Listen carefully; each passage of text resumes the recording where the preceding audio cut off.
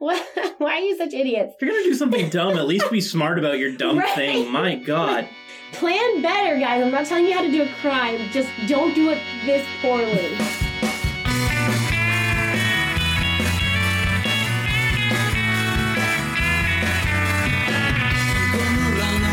Far as I can from you, girl. I'm gonna hide and you won't see me again.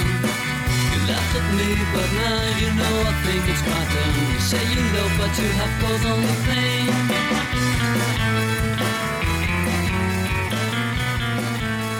Hi, and welcome to Halfway History. I'm Jonathan. And I'm Kylie. And this is a podcast where we talk about the upcoming week, but a long time ago. I'm not very long ago. Oh, I'm a little bit. I'm kind of long ago. I'm hanging out in the 70s. Oh, I am hanging out in the 30s, the 1830s. Oh, boy. So you are much longer than me. This might be my oldest one? This might be your first time going first. Yeah, well, first because of date. Yeah. Oh, yeah, because we were alternating before, and then we were like, this is stupid. Yeah. Cool. Right. Do we have anything to talk about from last week? I don't think so. I can't think of anything. Oh, I should probably forewarn everyone. I was at a bachelorette party this weekend, so my voice is a little not happy. So just a heads up if I start sounding really scratchy or very lispy, it's because I'm very tired. Drunk? No, not drunk anymore. Just very tired. Okay. I slept 3 hours last night. Ooh. I am well rested. Well, screw you.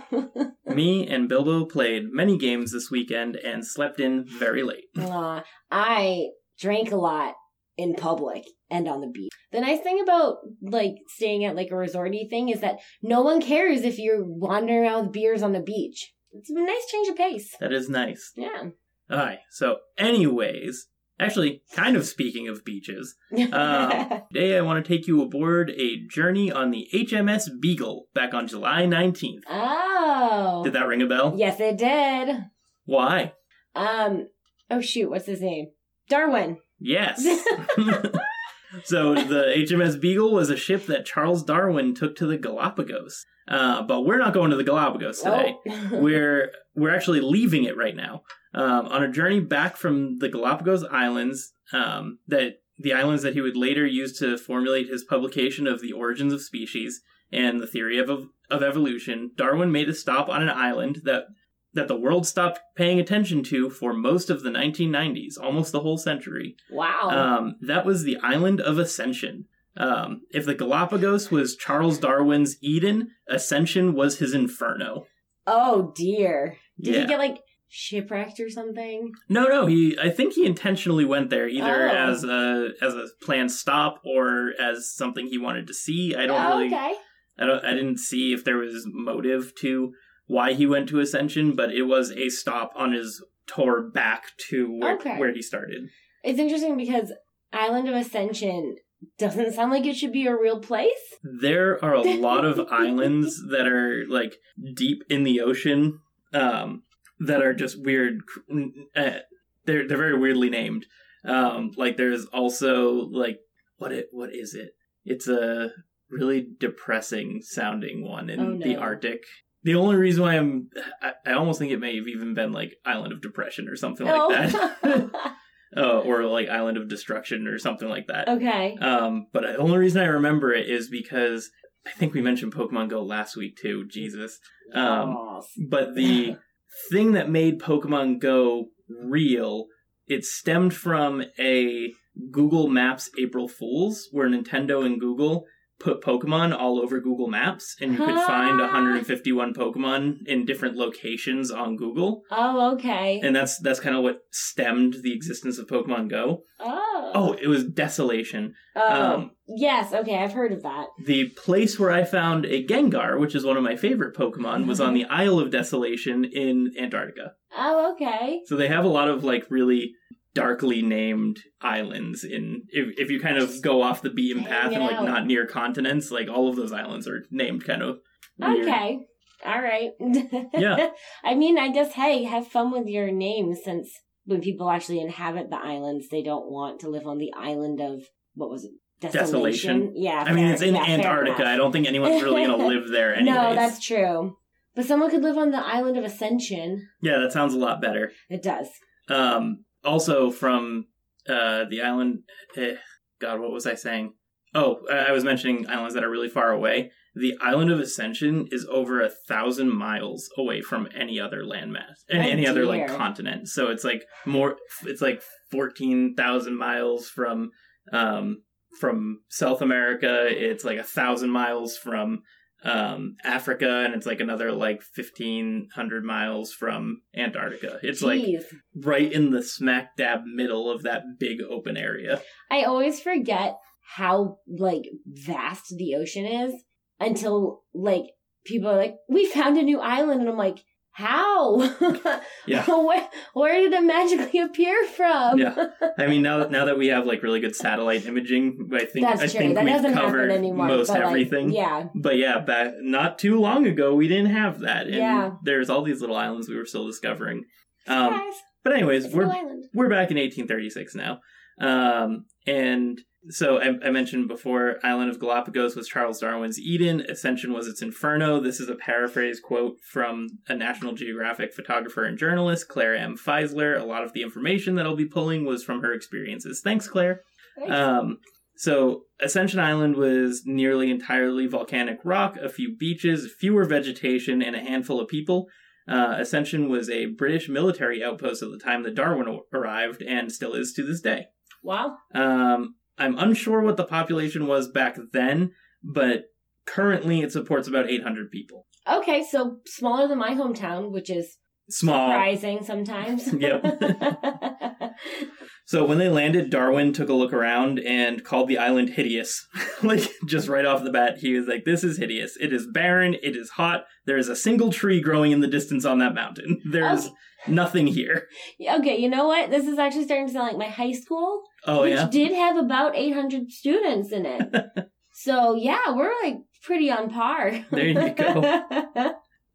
So Darwin would go on to name Wow, that was dyslexic. Darwin would go on to name many places on the island after the devil or unpleasant imagery. Okay. I've made it. One of the places was a picture of a cove surrounded by a dark black lava rock and cinder cones with beautifully blue and clear water. And I don't remember if he called it this or it's just called this. It's called the Comfortless Cove. I'd be super comfortable there, honestly. It looked very pleasant. Oh, really? Yeah. Maybe I'm a little biased just because of my Azorian blood, considering the Azores has a lot of lava rock as well. You'd feel right at home. Yeah, so I looked at it and I'm like, that looks pleasant. I'm not sure, though. Like, if it's hot, I'm pretty sure you just melt. That's what the water's for. Just be a water boy. You'll be a pruny boy. Yes. So another side note, after leaving Ascension, Darwin actually stopped in the Azores to restock before the final leg of his journey. Oh, hey, which island? Did not look at that. Aw, come on. Probably San Miguel. It's the biggest it's one. The biggest one, so. Also, the best. According to your grandmother, anyway. It's because she was brought up there. Yeah, she was. So, why was Ascension interesting to someone who was fresh off the thrill of studying teeming life? Darwin mentioned that he believed that there was a way to make life more comfortable for the British soldiers, and it was possible by adding some vegetation on the central mountain that could catch the ocean mist and clouds and bring that water down to the island, allowing for more life to flourish. So he immediately looked at this place and said, we can fix this. Sometimes you can't fix nature. Well, he wanted to try. And the reason we even know that Darwin thought this was because of letters that he sent to his friend Joseph Dalton Hooker. In fact, many of Darwin's remaining thoughts that we know about from him today, other than his publications, are collected from his many correspondences with Hooker. Hooker was a botanist, and Darwin respected his opinion vastly. One account that I saw said that Hooker was critical of Darwin's first theories on evolution, and their back and forth refining of Darwin's ideas is what led to the theory that we have today. I found that this was kind of important because at the time, every scientist that Darwin would tell about his theory would immediately think he was insane. I mean, I probably would have too, to be honest. So one of the people was even the captain of the HMS Beagle, Robert Fitzroy. He was a scientist as well, and he thought that Darwin was a crackpot. And there was a few instances I saw of them going back and forth on, I guess I wouldn't say silly things, but kind of silly things, where they would both just get on each other's nerves a lot and then just kind of separate for a few days on the boat, and then they would come back and be like, I'm sorry, we're still friends, right? Oh, boy. So these two regularly disagreed with each other. Sounds like my relationship with my brother. So, side note, Hooker was dead. What was his name? Was dead? No. Said? I thought his name was Dalton, but it's Joseph Dalton Hooker. So Hooker was the first scientist that actually publicly backed Darwin's theory. Oh, okay. Yeah. That's neat. So in 1843, Hooker decided to act on the plan that he and Darwin discussed. Hooker would ship more than 300 species of flora to the island. Most notable of these plants would become the Norfolk pines, eucalyptus, bamboo, and banana trees. The reason why they're notable is because of how prolific they were at the most important part of the island, the top of the mountain. So, as mentioned before, Darwin and Hooker's theory was that capturing ocean mist and bringing clouds down to the island would facilitate growth, and that's exactly what these trees did. Over the course of the next 50 or so years, the island would transform from cinders and lava rock to having their most prominent mountain, now called Green Mountain. Oh, wow, because I totally expected this to be an utter failure. No, so. it was... Good job. It was an extreme success. Like, there was... Right. In those 300 species of flora, like, there was a lot of failures, but the ones that held actually stayed and grew, and it all started with these different bushes and trees that would grow on the mountain, because they did exactly what Darwin and Hooker thought, which was bring all the moisture from the ocean down and let there be water, and the water would recycle and it would create life, and it would just be sustainable by itself. I'm like significantly impressed because I just killed a succulent, so and I was told you can't do that, but joke's on you guys, I can. Black thumb. Yeah. It should just be illegal for me to own plants at this point, I think. Probably. Oh no, I forgot to water the one on the windowsill. Oh, fuck. Tomorrow. Do it. It's been like 3 weeks. You just gotta... No, it hasn't been that long. It was just a bridal shower. It was like maybe like 2. Yeah. Okay. It's probably still alive. My God. So one thing that was amazing that came from this project was the island now had a fresh source of water, where previously the population had to make do with cistern stations along the roads because they had to use every drop of water responsibly to keep everybody comfortable and happy, just because there was no natural source of water on the island. So they just had the ocean water and they had rain, and they had to collect it and use it wisely. Fair. Darwin commented that they actually had to run the island as if it were a giant ship, keeping it absolutely pristine to make sure that everyone was comfortable. That makes sense. Yeah. So one of the most notable sources of water that was generated from this experiment was a pond that ended up forming at the base of the Green Mountain, and it was surrounded by bamboo shoots. Apparently, in 1990, someone thought it would be funny and put a life-size alligator toy that is still there as of the National Geographic article that I mentioned before. Oh. So when the journalist and photographer went there, she walked through the bamboo grove, found the pond, and there was a toy alligator there, and that was in 2017. Oh, neat. Yeah. So I guess it had like its own lore surrounding it. I tried to look it up, but I mean, with a population that small, I could not find anything about the alligator other than that article. Yeah, that would make sense. So even though that this was, there was like a lot of really cool things that happened and life was like flourishing and like this project worked, there were some negative associations with it, and Hooker predicted them. So not too long after they started the project, he wrote down that he was worried that introducing all of these plants would push out the few native plants that did exist on the island. There were very few, but they existed. And unfortunately, he was right. Many of the flora that once lived was native only to Ascension went extinct with the introduction of invasive African wildgrass, and that covers the whole island right now. And then all the trees that I mentioned before, they just pushed out everything that was native.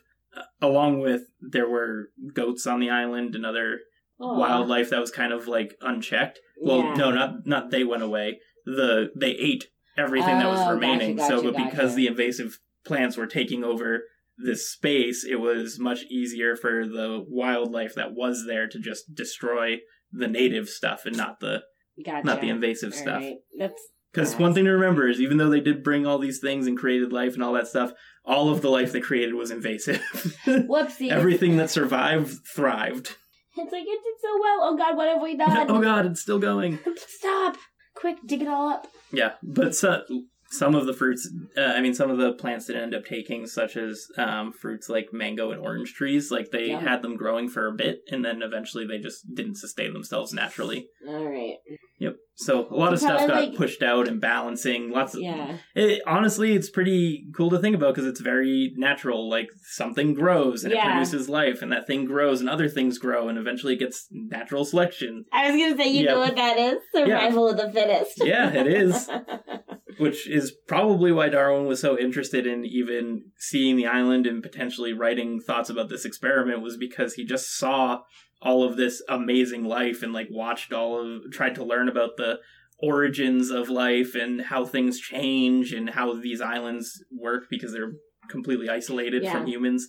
And then he comes to this barren thing and goes, what I learned over there, I'm going to apply here. Let's do it here. Yeah. Let's see how applicable my theory is what I like to imagine. I didn't see that anywhere in these notes or anything, but like just reading through the history of this, it really sounds like that Ascension Island would be a really good proof of his concept. Gotcha, yeah.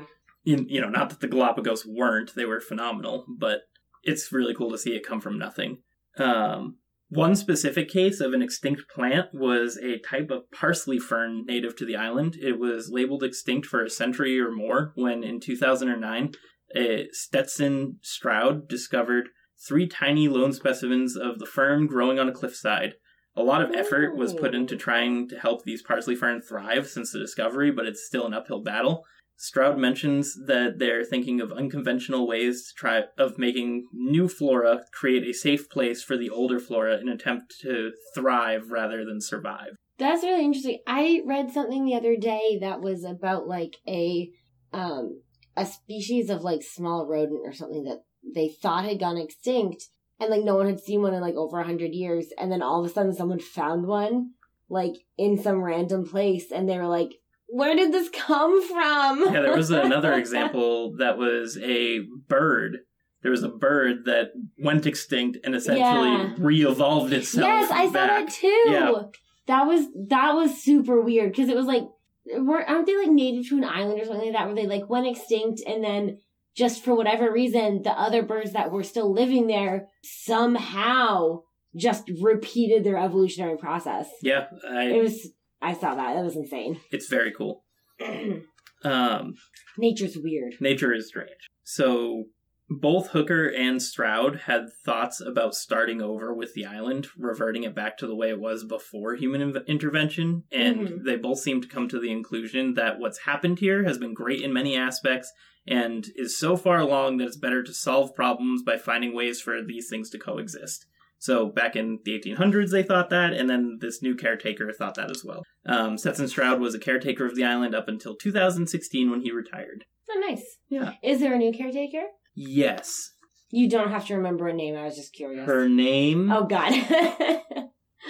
I want to say Juno, but maybe it's because I was just listening to the Adventure Zone. Oh, probably. I think it starts with a J. Her last name is Sims. Oh, okay. I forget which one. But yeah, she's a new caretaker, and she worked with Stetson Stroud for a few years before taking over. Nice. Yeah. So, as you can probably guess, the reason I found this topic so interesting was this is the first time in history that we terraformed something. Of course. So, humans took a near-desolate rock, introduced plants in a way that specifically targeted the atmosphere and its habitat, and found a way to make those plants create a cycle of sustained life. We did this 200 years ago almost, and this is the type of test we need to run now to figure out the challenge of bringing life to other planets. Mm-hmm. And that's what some scientists are starting to use. I mentioned that it was kind of mostly ignored throughout the entirety of the 1900s. And now scientists are going back and looking at this island again and seeing how it's evolved and seeing how it's changed and how sustainable it is and what was sustainable. And I mean, they're not using it extensively, but it's a good starting point for this is something we terraformed. Yeah, no, it's really neat. My curiosity is how much like desolate area is there left, like with how much we've expanded and changed the landscape and stuff. Is there a ton of like a blank space like that essentially? Well, I think or enough to practice on, I guess. Or moon. We can do the moon. Let's terraform the moon first. We can talk about why that's not a great idea. I know why it's not a great idea. It was just the first. I'm tired. The first thing that came to mind was the moon. Yeah. Well, isolated areas, there's still probably a bunch of isolated areas. It's definitely a lot less since we know where everything is. But I mean, there's conservation societies that are trying to protect like untouched land and specifically like untouched tribes and stuff like that. Just making sure that everything stays the way it needs to for them. Yeah. But for like desolate stuff, I mean, I'm sure there's plenty that we just don't want to touch just because it's not worthwhile. Yeah. But probably something that's in as bad of conditions, that's in as good as condition as Ascension Island, maybe not too much. Yeah. I mean, it's a really new volcanic structure. So like it's new is, you know, a million years old. Versus like 10 million. Right. But it's probably one of the newer volcanic islands that we have. So it's kind of interesting to study. Yeah. Yeah. I gotta stop. So yeah, I just found this whole story pretty cool. Some quick facts about Ascension is that it was discovered in 1501 by a Portuguese sailor named João de Nova. Oh, there you go. That's why you like it, Portuguese. The reason it's called Ascension is because he found it on Ascension Day, which is the day that the Portuguese culture celebrates the 40th day after Jesus' death, and is closely associated with wishes, peace, and prosperity. Which I found kind of nice, considering that island went from dead to flourishing. That's really cool. Yeah. While the Portuguese didn't claim the island, they did end up stocking it with the goats that I mentioned earlier. So that's where the goats came from. Yep. So they stocked it with goats. They had previously used it as a spot to get meat from the local birds and like fishing, and there was mention of like giant green sea turtles that you know laid their eggs on the shore, and so it had a lot of natural wildlife, and sailors ended up stocking it with goats so that if anyone got stranded or needed to restock, they could go to the island and get some meat. Yeah, pretty much. Poor goats. So I mentioned that it's a volcanic island, so the island's comprised of 44 dormant volcanic craters. Oh, wow. Yeah. It's just pitted with volcanic like vents. How big is this island? Not big. Like, are we talking like San Miguel sized or like? I remember seeing a number, and I think that's correct. Okay. I was just curious. It seemed small from all the pictures that I was seeing. San Miguel was like 7 volcanoes, wasn't it? Well, the whole archipelago is volcano. Right. But I thought that several. But I don't remember what the number was. Yeah, I don't remember the number either. I think they were like, it was like 3 are active and like 4 are dormant or something like that. Yeah, it's something like that. Because they still use the hot springs to cook. Okay, I don't want to go. Yeah. Because like they were like, this section is dormant. And I was like, that's where I want to stay. Uh-huh. But you get they get all their power from the active volcanoes. I know, which is like a really good strategy. Yeah. Like that's great. Unfortunately, we all can't be built on volcanoes. I mean, we could. We could also all die very quickly in a fiery burning hell. Someone's dramatic. Uh-huh. I learned about Pompeii. Uh-huh. Well, I guess then NASA and ESA don't know too much about volcanoes because they're putting, according to Kylie at least, because most of these volcanic craters have satellite dishes in them that help NASA and ESA track objects in space along with other confidential uses. Oh, confidential. Yep. This is aliens. Yep. They're tracking aliens. Listen, if we storm Area 51, they can't stop us all. Okay, let's go. Let's take a trip to Nevada? Yes. Had to think about it for a hot second, I enjoy the fact that both of us were like, I don't know. Maybe? Aliens in Nevada, yes. Yeah, so one other thing I learned about the island is that it was potentially used for prisons for sailors. Oh. Yep. So this comes from just one instance where they found a Dutch sailor's journal along with his tent and some scattered goods. His remains were not found, but the journal was brought back to France and published later under the title Sodomy Punished. Oh? Based on the contents of his journal. Oh. So, yeah, they possibly dropped off people that were not conforming to their beliefs. It was a baby Australia. Very baby. I mean, because we only have one recorded instance of it happening, but who knows? Maybe it happened more. Or maybe, they were just, any island they found. It was here, you live here now, good luck. Yeah.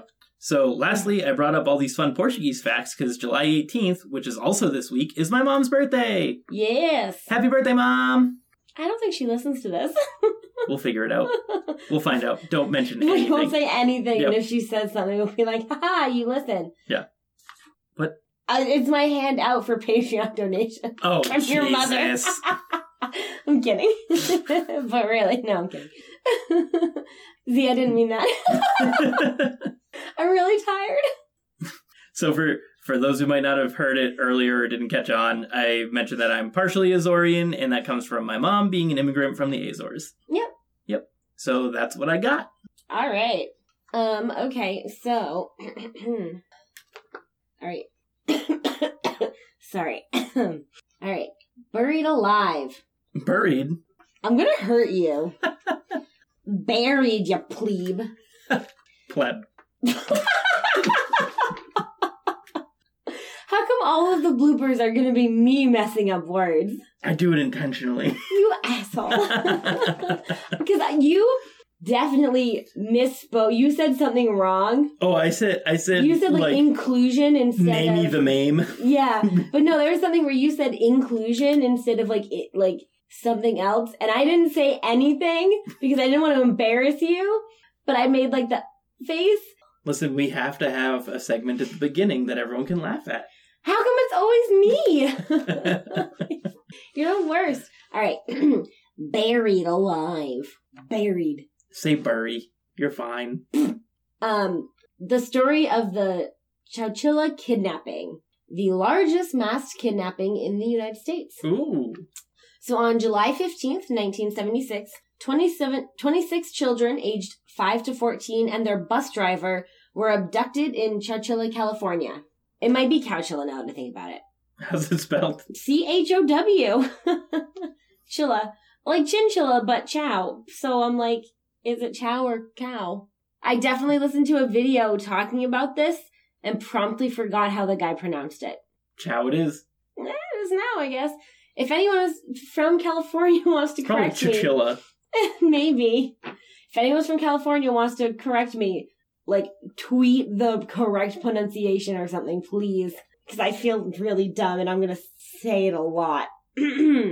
So, the children that were on the bus were being dropped off on their way back from a field trip to the fairgrounds swimming pool when they came upon a van and armed men who blocked the road around 4 p.m. One of the children, Linda Carreo Labandiera, recounted in a 2015 interview with CNN that, quote, I quote, "Its hood was up, and Edward, our driver, couldn't do anything but slow down and try to go around it. But being the gentleman farmer that he was, he started to offer help. And as quick as his words were coming out, they jumped on the bus with their guns pointed at us, and the rifle, and told Edward to go to the back of the bus. No one could see the gunmen's faces, as they were all wearing pantyhose pulled over their heads. You know how the squishes? Mm-hmm. It's the traditional bank robber look. So strange. It's very strange, but it's pretty good at distorting features enough that But ski masks are better. That's true. Yeah. Anyways. Yeah, it was the 70s. What are they gonna do? She recalled ducking under her fourth row seat just inches away from the barrels of the guns. Her 3 sisters were also on the bus and were panicking in the back. So the gunman drove the bus through a thicket of bamboo, which jostled the students with each stalk that the bus hit. And she recounted that the bamboo was as high as the bus, and we were just shaken all over. The turbulence didn't stop until they reached a concealed ditch, and that's where 2 vans were waiting. The gunman told the children to get inside. The kidnappers hid the bus, like the school bus, and I saw pictures of where they hid the school bus, and it must have been off a very obscure road because it was just a school bus and some bamboo. So it just must have been super hard to get to or something. Because I'm like, it's not really a great hiding spot. Yeah. Unless it's like super hard to get to that place. Yeah, maybe the bamboo was just enough to obscure it from the real road. I think so. Yeah. So there were 2 vans waiting, and the gunman told the children to get inside. The kidnappers hid the bus and drove the children and the bus driver around in the 2 vans for 11 hours, eventually taking them to a quarry in Livermore, California, which is about 100 miles northwest of Chowchilla. Oh. Yeah, so they took a trip. It was dark, the windows were painted in, no one could see in, and no one could see out. Another student, Jennifer Brown Hyde, who was 9 at the time, said the conditions were miserable. It was hot, it was over 100 degrees. There was no water, and there was no bathroom on the bus. Correa Labanera suggests, so Linda, I'm going to call her Linda. Linda suspects that she knows why the kidnappers drove around for so long, and she thinks that it's because they had to wait until a time when no one would be around, and there would be no workers because it was an active quarry. Mm-hmm. So like they were purposely waiting until there wouldn't be anyone there to see what they did. The kidnappers then asked each child his or her name, age, address, and phone number, which like some of these kids are super young, so not like I don't think I knew my phone number when I was 5. Or, like, I don't know if I would have known my address. Yeah. Like, I don't know, maybe things were different in the 70s, but, like, I feel like that's one of those things where, like, you're dealing with young children. Good luck, I guess. Really. Like, you're taking a risk. I mean, the whole thing's a risk, but that in particular. So they also took a piece of clothing or a belonging from each student, presumably to, like, ransom. Prove that it was, we actually have your kid kind of deal. So the gunmen never explained why they were abducting the children. The government. I only recall them ever telling us to shut up and be quiet. With only some construction lights illuminating the dark quarry, the kidnappers ordered the children and the bus driver into what looked like a massive grave, but was actually a moving van hidden underground. What? Clever. I wonder what the reward for this is gonna be. You'll find out. Yeah. So, Curio Linda said it was, I keep trying to say it and then going, I can pronounce her first name easily. It was buried into the ground. It was like a tomb. It was like a coffin. It was like a giant coffin for all of us. Creepy. Yeah. There were small amounts of food and water, as well as a number of mattresses and like general kind of things to sit or stand on inside the van for the kids and Ed. The younger ones cried, and someone recounted that the younger ones cried helplessly, and that the older ones tried to comfort them. But as they were in there for like a period of time, the smell of vomit and filth intensified because it was so hot in California in July. Yeah. And you're buried underground.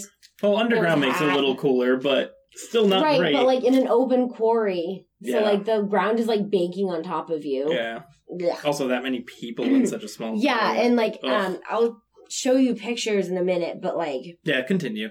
It was not a big space for 27 people.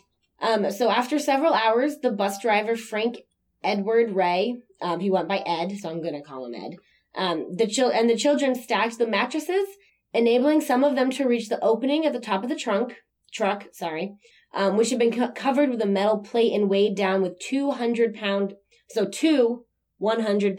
industrial batteries and several feet of dirt. Thanks. So they wedged the lid open with a stick, and Ed moved the batteries somehow, and they removed the remainder of the debris that blocked the entrance. So this is actually where I'm going to show you the pictures. So that is the interior. That's what it looked like on the inside. They took this like right after they recovered the children. That's what the top looked like when it was like unburied. Oh yeah, it's literally just a bus buried in the ground. And then you can kind of see, so like I had another picture that I didn't print out that was like it opened from the front, where you could see that there was like 3 or 4 feet of dirt on top of the ceiling. Yeah, it's all crushed in on the top. Yeah, if you're looking at the top, and if anyone is curious about like what this looks like, just Google the Chowchilla kidnapping and then like hit images, and you'll find all like it's like the first couple of images are like the ones that we're looking at the first that don't image, contain children crying in them. Yeah, so the first image that Kylie has is the inside of a bus. It doesn't have any seats in it anymore. All that's pulled out, and there's some... No, it's not a bus. It's like a moving truck, so like an 18-wheeler. Oh, okay. Yeah, it's like the inside of like an 18-wheeler I see kind it now. of thing. Yeah. Yep. So yeah, it's just a big, empty tractor-trailer bed. And like there are some mattresses, some pillows, what look like maybe some blankets. Maybe some boxes. And then a couple of toilets. They're toilets. Yeah, that's nasty as hell. It's just boxes with holes cut in them. In them for people to go to the bathroom in, and it's disgusting. It's better than telling them to go in a corner. I guess. And then the second one is like a top-down view, looking at it from like above, and then after it's been uncovered. Slightly to the side after it's been uncovered, so like you can see the top. So the top of the trailer started actually collapsing while they were in there. And Ed mentioned in an interview that he did at one point that not long after the kidnapping, that the roof of the truck had started collapsing, and that's when he really started to try and find a way out, because he didn't think that they could wait for people to find them. And like, of course, there's 26 children panicking, freaking out, throwing up, overheating, and like it definitely was more of a like race for the clock, because he didn't know if they were going to be ransomed. He didn't know also like air what would happen. Yeah, exactly. I mean, and I think that's partially what they thought they were doing with like the plates, is that like on the top, because there was like a couple of holes on the top and then metal plates, and I think they were trying to like keep air in it, but I don't really think, not really successfully. Yeah, it didn't seem like these guys really knew what they were trying to do if they were trying to keep some hostages alive. Yeah, no, it really was not a good deal. Yeah. Let's figure out how dumb these guys are. Yep. So luckily, once they removed the batteries and the debris from the truck, the kidnappers were asleep. They were taking a nap. They had been so tired from kidnapping these children that they took a nap. And so they weren't, like, paying attention. Like, it sounded like they literally, like, kind of snuck past them when they escaped. My God. Yeah, idiots. I'm sorry, there's 3 of them. Take shifts. Oh. Why are you such idiots? If you're going to do something dumb, at least be smart about your dumb thing. My God. Plan better, guys. I'm not telling you how to do a crime. Just don't do it this poorly. I don't know if you're not telling us how to do a crime. You did express a lot of interest in our other outlaw stories. And that's true. I have an emerging obsession with like true crime. So I'm like over here thinking like, well, if I did it, this is how I do it and stuff. And I'm like, this does not bode well for the rest of my life. Kylie's a sociopath. No, I would never. I'm honestly probably too afraid of the moral repercussions more so than anything else. I'm afraid of getting in trouble. I'm going to use something I learned from our other podcast. Save me! Oh, stop it. You could leave if you wanted to. Okay, so kidnappers were asleep, taking a nap. So after 16 hours underground, they emerged and walked to the quarry's guard shack near the Shadow Cliffs East Bay Regional Park in, Livermore, California, where the guard actually immediately knew who they were and called the police. Oh. He saw a gaggle of children walk up because it had been 6... Oh, yeah, because they had to drive a long time. It had been 11 hours and then 16 hours. So it had been over 24 hours of this, like, bus of children missing. Yeah. And they're obviously going to look disheveled. Well, and I think after a while, they actually found the bus where it was hidden. So, like, they knew something was up. Like, the children were not in the bus. The bus was hidden. And you could probably track the bus. Yes, this is the bus that the children were in. These are the children. So, it was very much, like, it was all over the news. Like, everyone knew about this abduction. Okay. No one knew why, and I'll get to that later. But everyone knew that these, 26 kids and their bus driver had, like, been abducted. I don't want to know why. Let's get right? We're working on it. Okay. It's a mystery. So it's reported, and so once he called the police, they showed up, and everyone were reported to be in good condition. So, like, no one, like, needed to be rushed to the hospital. Like, they were all kind of checked out and evaluated and then sent back home to their parents. Surprising, which but is cool. Probably where they desperately wanted to be anyway. Yep. So there's a short 3-minute video that's attached to an online article from the Sacramento Bee anyone's interested in finding it. It's pretty cute. And in it, the sheriff in Chowchilla, so technically in Medina County, he was the sheriff of the county in the 70s, talks about the kidnapping. So he said that the police were already tracking down a lead on the vans because they had found the bus. And they had put out an APB on dark blue, black van-type vehicles. And a woman who reported 3 men acting extremely suspiciously. Like, she had looked out her window and saw these 3 men being, like, really weird. Like, I don't really know how to explain, like, suspicious activity, but, like she was instantly like, these guys are up to something, in their dark, creepy vans.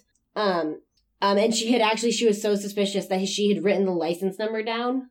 Oh, good on her. So she had the van license number. Unfortunately, they had bought the van under fake names.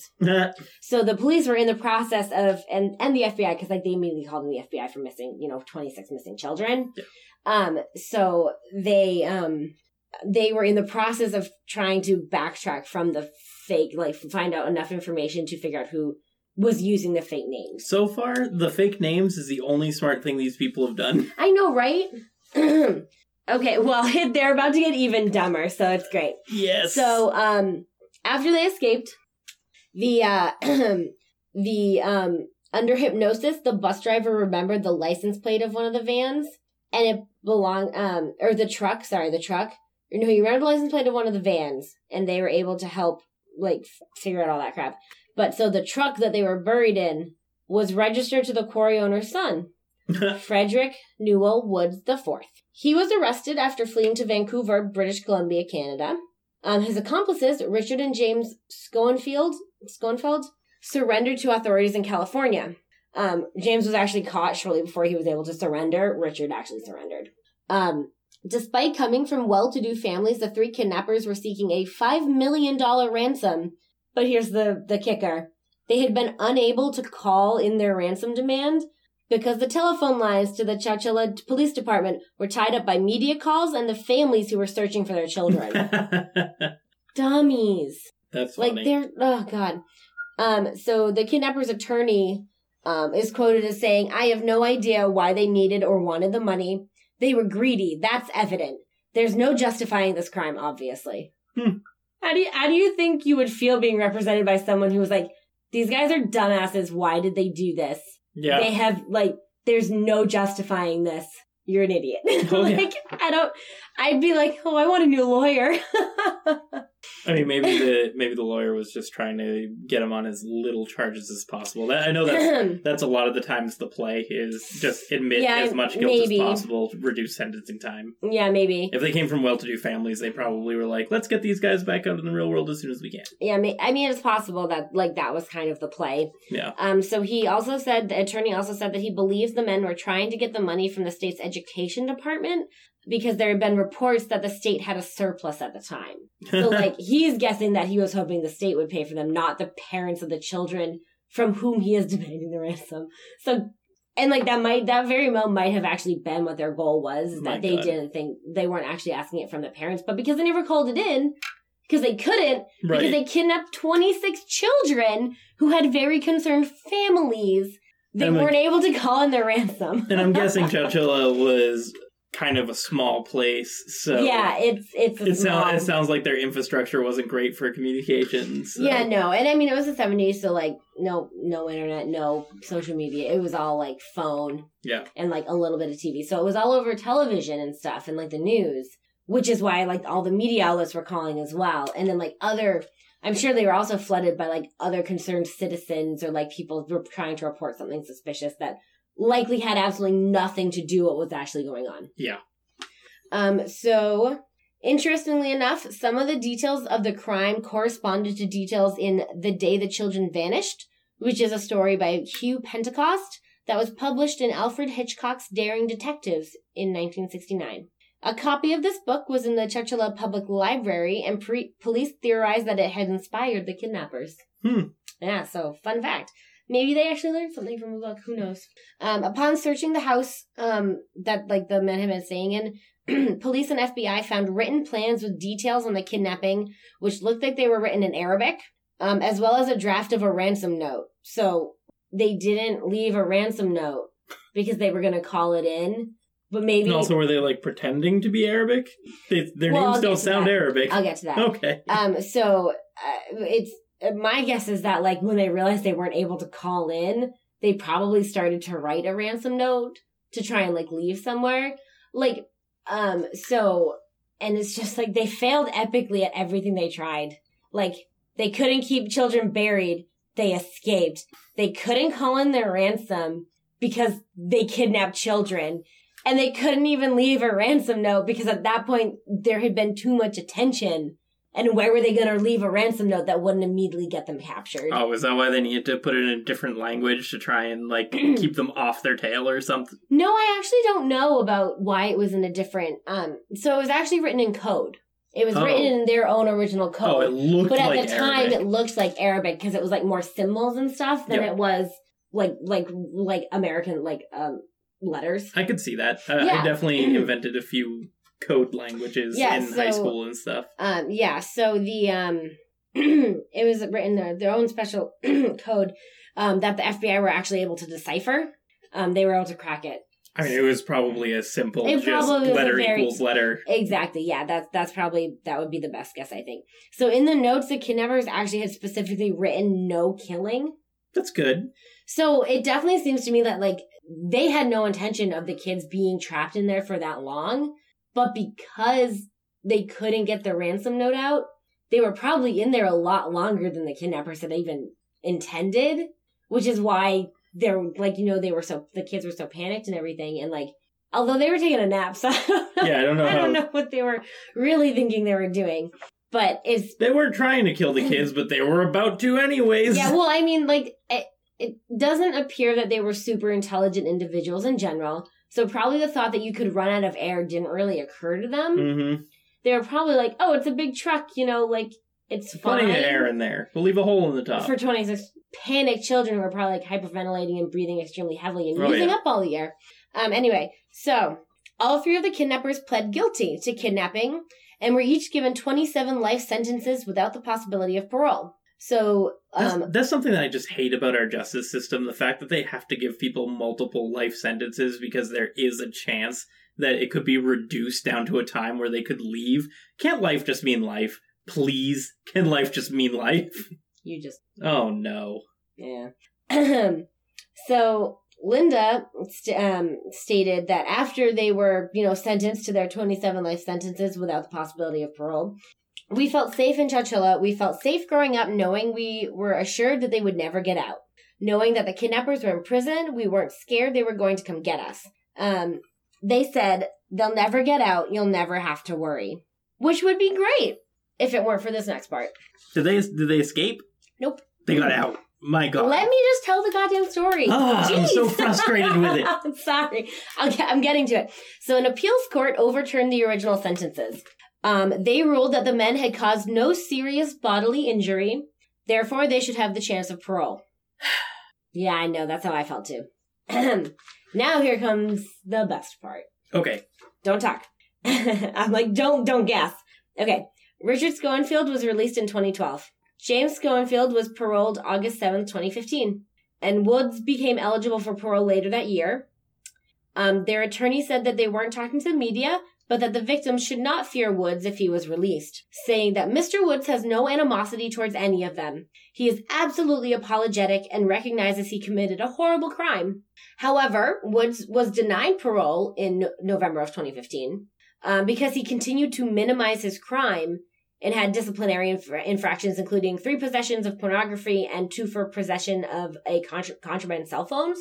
But like mostly the minimizing his crime section there. So just remember that. So it sounds to me that he was not apologetic or cognizant that he had in fact committed a horrible crime, like his attorney said, because the justification for denying him parole was that he continued to minimize said crime. Also, why would they put no pornography on a parole list if there wasn't something also wrong with that? You said no pornography and he had pornography. Right. So like when you're in prison, you don't get anything.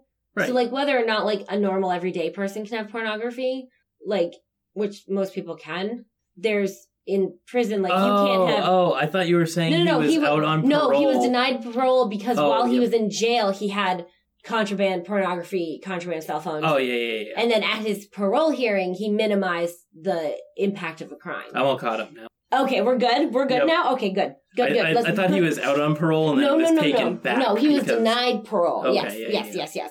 So, the two Schoenfeld brothers are out. Woods is still in and then was denied parole in 2015. So, no parole for him yet. So, I'm looking at this going, what is wrong with this dude? So, clearly the attorney lied. Yep. Because if he said he was apologetic and he was, what were the words? Absolutely apologetic and recognizes he committed a horrible crime. He clearly didn't, because the justification for denying parole was that he minimized his crime. Yep. And like, from what I understand of like parole hearings, like the big thing in parole hearings is that you have to recognize that what you did was bad, and you have to like actually express remorse. Like you have to be sorry. And like that's a big part of You have to not be a sociopath. Exactly. Yep. So like that's a big part of like a parole hearing, is that like you have to like not really prove per se, but like you have to show that like you realize that what you did was very, very wrong. Yeah, reformation. Prisons are supposed to be a reform institution. Right, yeah. So clearly either he's like really stupid and didn't know that. I think we know or that. a really bad actor who like just couldn't even muster up enough like fake remorse to make it look like he was sorry. So like, in my opinion, like if you can't, like he couldn't even fake it. So like clearly he does not deserve to be out. Yeah, that's just me. That's just me. Let's bring back those 27 life sentences. Right? With no parole. So he was denied parole in 2015. Which meant that he wouldn't be eligible for another 3 years, which would put a potential another parole hearing at 2018. I couldn't find any information as to whether or not he did have a parole hearing then, but just because he was eligible doesn't mean that he got a parole hearing, because that gets pushed back for various reasons. Like if he had another infraction or something like that, it would get pushed back.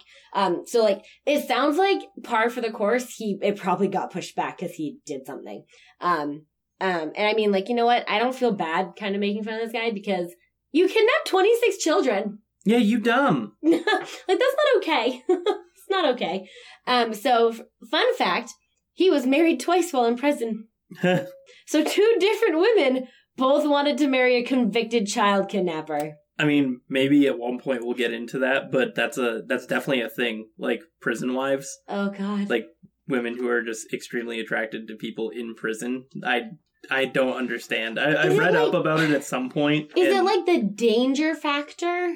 Well, like thrill seeking almost? Like, I think a lot of them, when I had seen this before, it was more of like, they're not a bad person, I can fix them. Ah. Yeah. It's the I can fix them. Yeah. Okay. We don't have to linger on that. Yeah, okay, I see where that came from. Okay, so on the upside, the bus driver Ed received a California School Employees Association citation for outstanding community service. Nice. You say citation, and I thought you were going to say something bad. Nope. Oh my god, you let the kids get kidnapped. Yeah. No, okay. Sorry, I had 3 guns pointed at me. I didn't know what to do. Yeah, seriously. Yeah. Okay, so he died in 2012, but he was the age of 92, which, you know... They'll do it for most people. Good job. You did good, bud. So before he died, he was visited by many of the school children that he had helped save. And February 26th has been declared the Edward Ray Day in Chowchilla. Nice. So every year on February 26th, they celebrate him, which I think is super sweet. What a guy. Yeah. So additionally, all 26 children have... Ooh, not all 26. It was actually 10. Sorry. 10 of the children... I miswrote. 10 of the children have filed a lawsuit in 2016 against their kidnappers, requesting a jury trial to make the 3 men pay money for what they did to them. So the attorney for the 10 victims filing this lawsuit, Ray Butcher, has filed a lawsuit on behalf of the victims against Woods and the Schoenfelds for false imprisonment, intentional or reckless infliction of emotional distress, assault, and battery. He explained that California law allows the victims to sue up to 10 years after the kidnappers are paroled. So he said if they get out, then they ought to be held accountable and they ought to pay. And they ought to be able to stand in front of these children, these victims, and answer for what they did to them. Sure. And I 100% agree. And then, as of the article that I read from ABC 30 Action News, that was published in 2016, all of my citation information, the case was in mediation and no amount had been discussed. I didn't search super hard for more information because I'm assuming that, like, if it did progress, it probably isn't public yet. Yeah. So some of the, like, aftermath of this is that a study found that the kidnapped children had suffered from panic attacks, nightmares involving kidnappings and death, and personality changes. Many developed fears of such things as cars, the dark, the wind, the kitchen, mice, dogs, and hippies, which is an interesting one there. I saw a couple of pictures of these guys, and, like, I'm not sure hippie is the word that I would use, but, like, maybe. Was it pictures of current them or pictures of them? No, pictures of them then. Like, they didn't look like super hippie, but, like, hippie-y. But, like, there were a couple of pictures. Like, if you look up, like, the kidnappers, there's one picture where, like, one of them looks super creepy. Like, just, like, the way he's looking into the camera, you're like, oh, I can see how you could kidnap 26 children. The dang hippies. Damn hippies. I like that kid. That kid that decided kid that's hippies afraid were of bad. Hippies, yeah. So less funny. One of the children actually shot a Japanese tourist with a BB gun, so probably didn't really hurt him. I'm hoping. Shot him with a BB gun when the tourist car broke down in front of his home because he thought someone was coming, so his response was, I'm going to shoot him with a BB gun. Which, you know what? Fair. You got kidnapped. I think that's a valid response. Yeah, I think we can push that one off on PTSD real easily. Yeah. And then many of the children continued to report symptoms of trauma at least 25 years after the kidnapping, including substance abuse and depression, and a number have been imprisoned for doing something controlling to somebody else. I'm not sure what I meant by this. Weird. Anyway, moving on. Manipulating other people into crimes? Manipulation. Like, I'm not sure into crimes is probably that's the only way that like, manipulation can be illegal, like... It's probably more, like, domestic issues. Domestic abuse, maybe. Yeah, that kind of thing is my guess. So I'm like, yeah, okay, I could see how I'd have a lot of trauma and, like, PTSD from that. Uh-huh. That seems pretty legit. Also, like, I feel like the shooting with the kid begun is fucking... But... not funny for the kid. Not funny for the kid. Not funny for the tourist. Yes. I mean, like, the bright side about this is that they all were, like, physically okay, less so emotionally, because they were children. Yeah. And, like, kids are really impressionable. So, like, having something so traumatic happen as a child was clearly, like, life-altering in the long run. And then having them get out on parole. And I mean, it's like, they're all adults now, so they're all, like, in their 40s and, like, early 50s. Mm-hmm. But still, like, that's probably, like, very nerve-wracking. I'm upset that they're out on parole. I wasn't involved. Like, that's not fair. I didn't know about it until 10 minutes ago, and I'm upset. It's awful. So, like, I was reading this, and I'm like, okay, no one died. Great, I'm gonna do it. And then as I started going through it and, like, reading more about it, I got, like, really mad. Like, I listen to a lot of, like, true crime and stuff, and, like, I'm just perpetually fascinated by, like, why people do horrible things. Like, there's never a good reason for it. And I think it's just one of those things where, like, I like to somehow, for whatever reason, I enjoy freaking myself out. And I was like, great, this is great, no one dies. And then I had already decided that I was going to do it. And I'm, like, going through it going, this is not as, like, I thought there would be something, like, I thought it was going to be, like, a happier ending and stuff. And I'm like, oh, no. Well, here we go. I feel like we should learn from our listening to Sawbones that you just don't keep going, because everyone dies eventually. Yes. Everyone dies someday. We don't have to make it to that point. Yeah. Well, the other one that I thought of doing was going to be the death of someone, and I was going to talk about, like, what they had done. Okay. So, so in that interview with CNN in 2015, that was actually right before Wood's parole hearing that he actually didn't get paroled on. Linda said that the 40 years that had passed, technically 39 and like a half, but 40 years, still hadn't been enough to get over the trauma. Now 49, she said she is, quote, living the whole ordeal all over again. The whole kidnapping, being buried alive, just flashes of everything that had happened. So the Churchill kidnapping has been referenced on several shows and films, including a season 2 episode of House of Horrors Kidnapped, which airs on Investigation Discovery. The episode was titled Buried Alive and is told from the point of view of Michael Marshall, who was 14 at the time of the kidnapping, so he was the oldest kid on the bus. There was also a 2-hour made-for-TV movie about the event that aired on ABC Network in 1993 that was titled They've Taken Our Children, The Churchilla Kidnapping.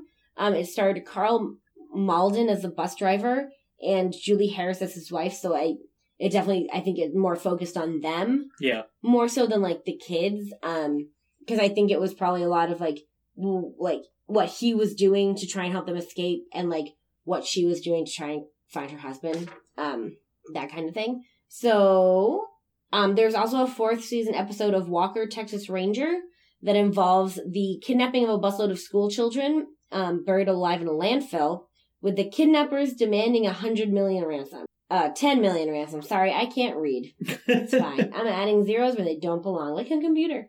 And Chuck Norris saves the day. Yes, well, and then, like, the other thing I thought of is that, there was an episode of Bones where Bones and, Booth. Nope, not Booth. No? The bugs and slime guy. Hodgins. Hodgins, yeah. Yes, okay, Hodgins. Bones and Hodgins are buried alive. I almost said Hodgkins, which is not the same thing. No, it's not. It's not Hodgkin's lymphoma. Nope. Thanks. So Booth, Bones and Hodgins. Jesus, you've made me second guess myself. Are buried alive in her car. And they actually escaped by exploding her, like, phone battery or something and causing a big enough of, like, a shift in the dirt on top of them that they were actually able to, like, crawl out. Well, she was able to crawl out. Hodgins actually kind of hurt himself when he did the explosion thing, so she crawled out and got him out. And then there's a movie that I vaguely recall from, like, watching it as a kid where, like, this kid misses his school bus for, like, a camp trip or, like, something. So he's, like, either walking to where he knows he's supposed to go, but he's, like, walking through, like, the woods and taking, like, a shortcut or something. And he accidentally witnesses either the kidnapping of the whole bus or someone on the bus being kidnapped. Like, the bus is stopped and either one of the kids or the whole bus gets kidnapped. And I tried to find this movie for like 20 minutes. I don't know if you saw me searching movies with blank, blank, blank, blank. I could not for the life of me find it. I think I might be shoving a couple of movies. No, I think I'm shoving a couple of different movies together because I also remember from it, like, a girl in a limo, like, with, like what looks like kidnappers. So I'm, like, super confused. So I think I'm, like, shoving together, like, First Daughter, which is, like, a movie where the president's daughter gets kidnapped, and, like, something else, like, about, like, a summer camp. I think my brain is just shoving them all together. And I did. So I'm, like, over here typing, like, movie where a kid witnesses a bus kidnapping. And nada. You hear that, Hollywood executives? We need the president's daughter. We need camp whatever, and we need speed. Just put them all together, and that's going to be your movie. Apparently, I just made one up in my head and was like, this is it! And I spent like 20 minutes trying to find it until I gave up. Well, I was like, maybe it was one of those like feature films for families movies. I went through their whole like catalog of like at least what I could find like listed online. There may be things that like are no longer known or whatever. Yeah. And I could not find it. And I just finally gave up. Well, so that was the biggest mass kidnapping in the United States. Very cool. Well, that will be our show. You can find us on Facebook and Twitter at Halfwit History. You can find us at Patreon at HalfwitPod. And you can send us an email and say hi or suggest topics or anything you want. Send me the correct pronunciation of Churchilla. Yeah, every time we pronounce something wrong, please tweet at us. Oh, definitely. God, no. But I feel like that would get old real fast. Yeah. There was sarcasm in that. Or you can send us an email at halfwitpod@gmail.com. Yeah. And thank you to the Fisherman for the use of our theme song, Another Day. You can find him on SoundCloud. He's a cool guy. Yeah. I still find it really cool that you were like, hey, can we use this? And he was like, yeah, sure. And yes, please. He actually responded. That's nice. Okay. Fun fact? Yeah, what's up? On July 18th, 1976, for her performance in the uneven parallel bars at the Olympic Games in Montreal, Nadia Comaneci of Romania becomes the first gymnast to be awarded a perfect score of 10 in an Olympic gymnastics event. Cool. And I did gymnastics for like 18 years, so I'm like Yeah, I've seen that routine. I watched it a lot because I sucked at bars. So, my fun fact was July 16th of 1439, kissing is banned in England. Hey, I had that one too. Do you know why? Yeah, to stop the spread of the Black Death. Yeah, because apparently kissing was the biggest problem, not, like, hygiene. Everything else that was definitely a big problem. Literally everything that spread the plague, kissing is the real issue. I mean, kissing requires you to get close to people with very bad hygiene. Yeah, yeah. I don't know why you'd want to kiss someone who had very bad hygiene. Yeah. But it was a different time. Nope. Anyways, that's our show. Hope you had fun listening. We had fun recording.